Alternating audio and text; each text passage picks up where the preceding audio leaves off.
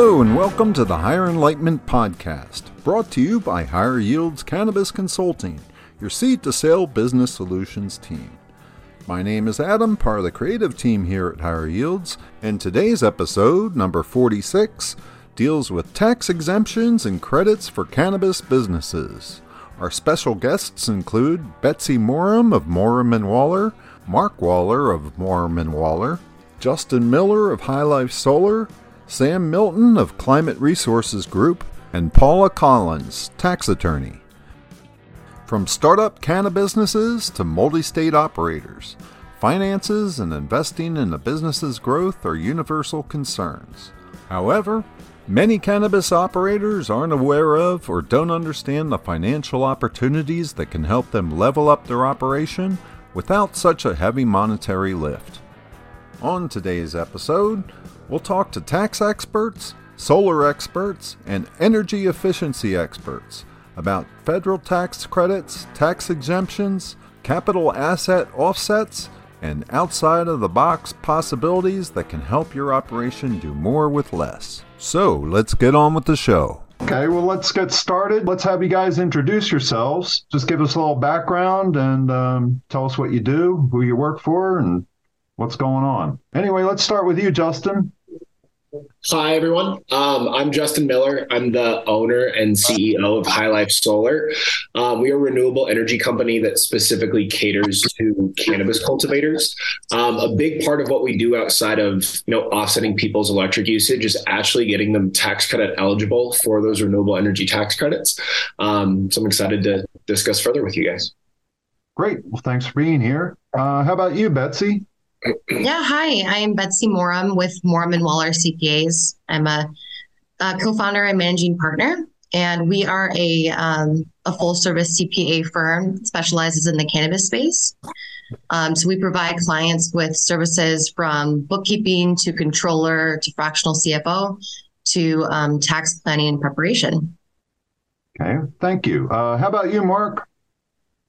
Hi, everybody. Mark Waller, Morum & Waller CPAs. I am the other half of the partnership of Morum & Waller alongside Betsy.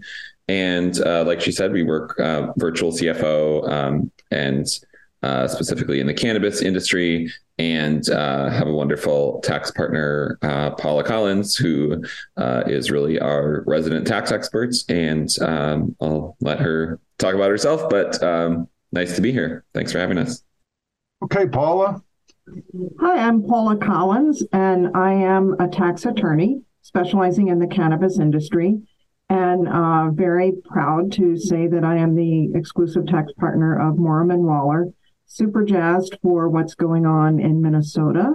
Currently, I'm based in New York, and I work in New York, New Jersey, and soon in Minnesota, but tax is all over the country, so I literally have tax clients all over the country. Okay, well, thanks for being aboard. How about you, Sam? Thanks for being on again. No worries. It's a pleasure. Thanks for having me. I appreciate it. So my name is Sam Milton. I own and operate Climate Resources Group, and we are a consultancy that works with growers and other businesses to help them be smarter energy users and consumers, for the purpose of increasing their profits and reducing their overall environmental footprint. So for us, it's a real win-win-win when folks use energy efficient technology, and especially when they get incentives from utilities and the state and feds to be adopting more clean tech energy. So for their facilities. So I'm here and love getting my clients free money to do good stuff. Okay, you're breaking up a little there. Let's get on to the first question. This one's directed to Justin, but anybody else can pipe in after him. One of the things that you specialize in are PPAs and solar. Can you explain what a PPA is and how that works? Yeah, absolutely. So a lot of cultivators don't necessarily have the capital to purchase a solar system outright. And so for cultivators that have any sort of land accessible or that they own, what we'll do is we'll lease the land that's next to the cultivation. We'll find an investor to purchase the solar array, and they'll own the solar array. And then we'll sell the energy that solar array produces to the cultivator. Really our goal with the PPA is for that cultivation to spend very little out of pocket to significantly lower their overhead cost and utilities. So we've had a lot of success with this. Again, it's great for cultivators who don't have the capital or necessarily the tax appetite to want to purchase a solar system. Okay, so who would be a good fit for a PPA? Cultivators with land. Any cultivator that has, if their electric bill is a major pain point and they've got some space next to their cultivation, a PPA is a great fit for them. Okay. On average, how much could a cultivation save? Or in other terms, how long until a cultivation sees a return on investment on PPA? As far as return on investment, a cultivation will see savings month one that it's turned on. Really for them, it's if you look at it from an ROI standpoint, if they're purchasing the system, depending on where they're located, the cost of utilities in the state that they're in, we see anywhere from 5 to 7 years for an ROI if someone's purchasing the solar system. But for a PPA, the beautiful thing is once that system's turned on, they're just making payments for the energy they're getting from the solar array rather than to their utility company. So they'll see savings month one with a PPA. Mm-hmm. Sam, you specialize in energy efficiency. What sort of capital asset offsets are available to cannabis businesses that want to upgrade to more of energy efficient equipment? Yeah, thanks, Adam. It's a great question. So utilities across the country generally like to see any technology that can reduce energy consumption for that customer. So for the cannabis space, the big things are LEDs, the lights, of course, and HVAC and humidifying systems. So the typical lighting system that folks use are the 1,000-watt high-pressure sodium fixtures, super energy intensive and put out a lot of heat. And utilities know that if a customer upgrades to a much lower light intensity fixture, it's like 600 watts or so, that's driven by LED drivers, that fixture can actually put out as much light as a 1,000-watt fixture, but for a fraction of the energy consumption. And for that, they can often spend, give 50% off, the value of that fixture, to the consumer. So you can see a customer, can buy $1 million worth of equipment and get, a $500,000, check in the mail, just for doing that. And that's an average too. Some utilities will pay up to 75%, of the cost, sometimes even 100%, which is pretty crazy. Think about it. But these programs exist for the purpose of getting the customers to reduce energy consumption, which is it's funny if you think about it, right? Because the utility is a business of selling energy. But these programs are really set up, by the state agencies, and even the utilities are incentivized themselves to actually reduce the amount of power that they need to generate, because that costs money too. So it's these great programs, and anybody can take advantage of them really if they have a utility. If their utility, has a program, and most in the country do. So it's always worth to ask and see if these are available for them. Okay. Does anybody want to expand on that? Yeah, I'll jump in. I wear two hats. That is that of a tax professional and that of an attorney. And an attorney will always say, well, it depends. And a tax professional will say the devil is in the details. And so what I want to caution people about, and any listener, whether it's for cultivation or whether it's just for regular consumer use, the renewable credits for energy are not refundable credits. And I say that because I will often have a taxpayer approach me and say, oh, well, I made X amount of dollars, but I put these fantastic solar units in place, and so I'm waiting for my big check. And the credit is only up to certain levels of income, and so it's not as if if you were operating very close to your bottom line, if you didn't generate enough income, then you will not be getting that check. Now, you can have that check or that credit extend into the future, but if you're really, really close to your bottom line, you're not going to make money off of this. In other words, it will cut your tax bill, but it is not something to look for. It's not like an ATM. Yeah, I think an important distinction, I'm curious to, it'd be interesting to have this conversation. But there's the federal and state tax apparatus, which a lot of the clean energy investments can get credit on. There's also the utility programs, which literally we're just going to write a check for a customer that makes an investment in a technology that's eligible for their program. So lots of different ways that folks can get money. And I primarily for my work, deal with the utilities and interface with them and the customers, my grower clients, to help them kind of navigate that process, which I think exists, independent from the tax structure. But you guys are the tax experts, so you would know that better than I would. But yeah, a lot of these folks just they get a check from utility for purchasing lights and HVAC, and it's pretty well established program. It's very exciting. The other thing I'd like to throw in is we're taxed at so many different levels. And so we want to look at what are the tax credits that are available to you at the federal level, but also at the state level, and in many cases at the county, and in the case of New York City, at the city level. So don't just stop at the federal level. Really explore how can you maximize your credits once you make this investment. Okay, this question's for Betsy. As our tax expert, how do the possibilities that Justin and Sam outlined affect a business's tax liabilities? So I'll actually defer to Paula for that. Mark and I really specialize more in the day-to-day accounting, and Paula helps us with the tax details. So I think she touched on that a little bit, how credit can be applied to your tax liability to reduce it. But Paula, would you want to add anything more to that comment? Well, just to zero in that it affects the tax liability. But again, it's not something to tap into. It's not like a rebate. It is not a refundable credit. So I just want to emphasize that. And I'm emphasizing it actually.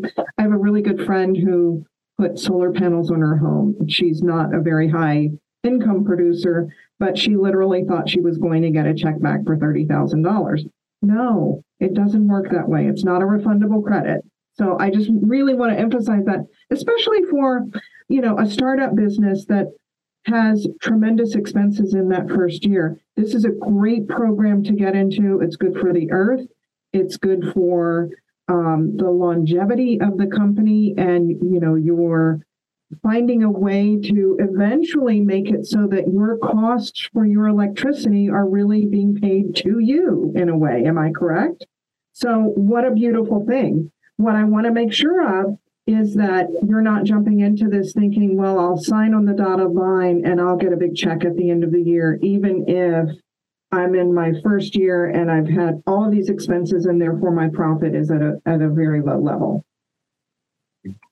Can I...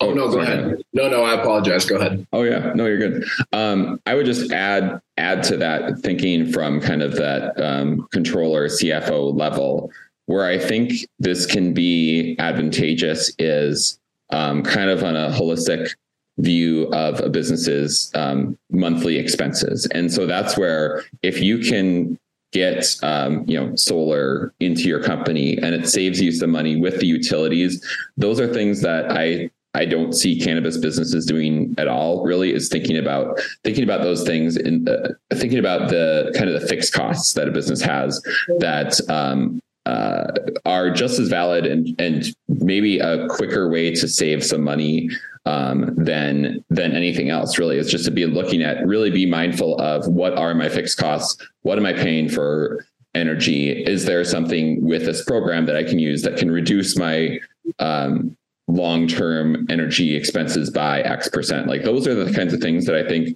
are going to be really valuable. And maybe, like Paula said, not going to be a magic bullet, not going to be like a check that comes back to you with 50K, which I would also caution businesses who are hoping for credits to come back to say, well, you kind of have to look at your whole tax liability as a whole. And that might, even if you get a check, it might just be, reducing your total taxable liability. So I wouldn't think of it as a magic bullet, so to speak, but it is an important piece of kind of managing the day-to-day business. Yeah, and just to add one more thing to that, just to add one more thing to that. From Mark and I's perspective, we're always trying to find ways to help our clients be more sustainable, not just strictly from like an environmental standpoint, but as a business, how can you be sustainable as a business? This is a type of industry where a lot of businesses come and go.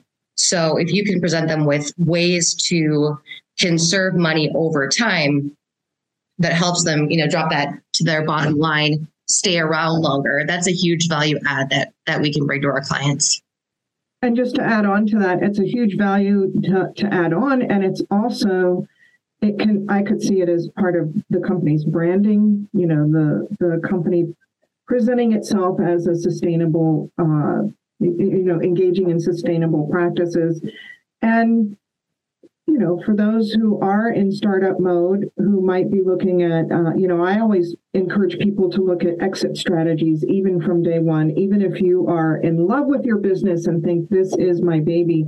By having this equipment in place and these solar systems in place, you certainly are positioning yourself for an exit strategy that's very favorable to a future buyer. Now, those tax credits would arguably not be there for the buyer, but definitely the sustainable energy practices, the savings on costs for utilities, as well as just, again, that branding and that the earth this is all we've got. We've got to take care of it. I couldn't agree more with everything you guys have said. And something that often comes up with clients who are in year 2 or 3 is talking about future-proofing their businesses.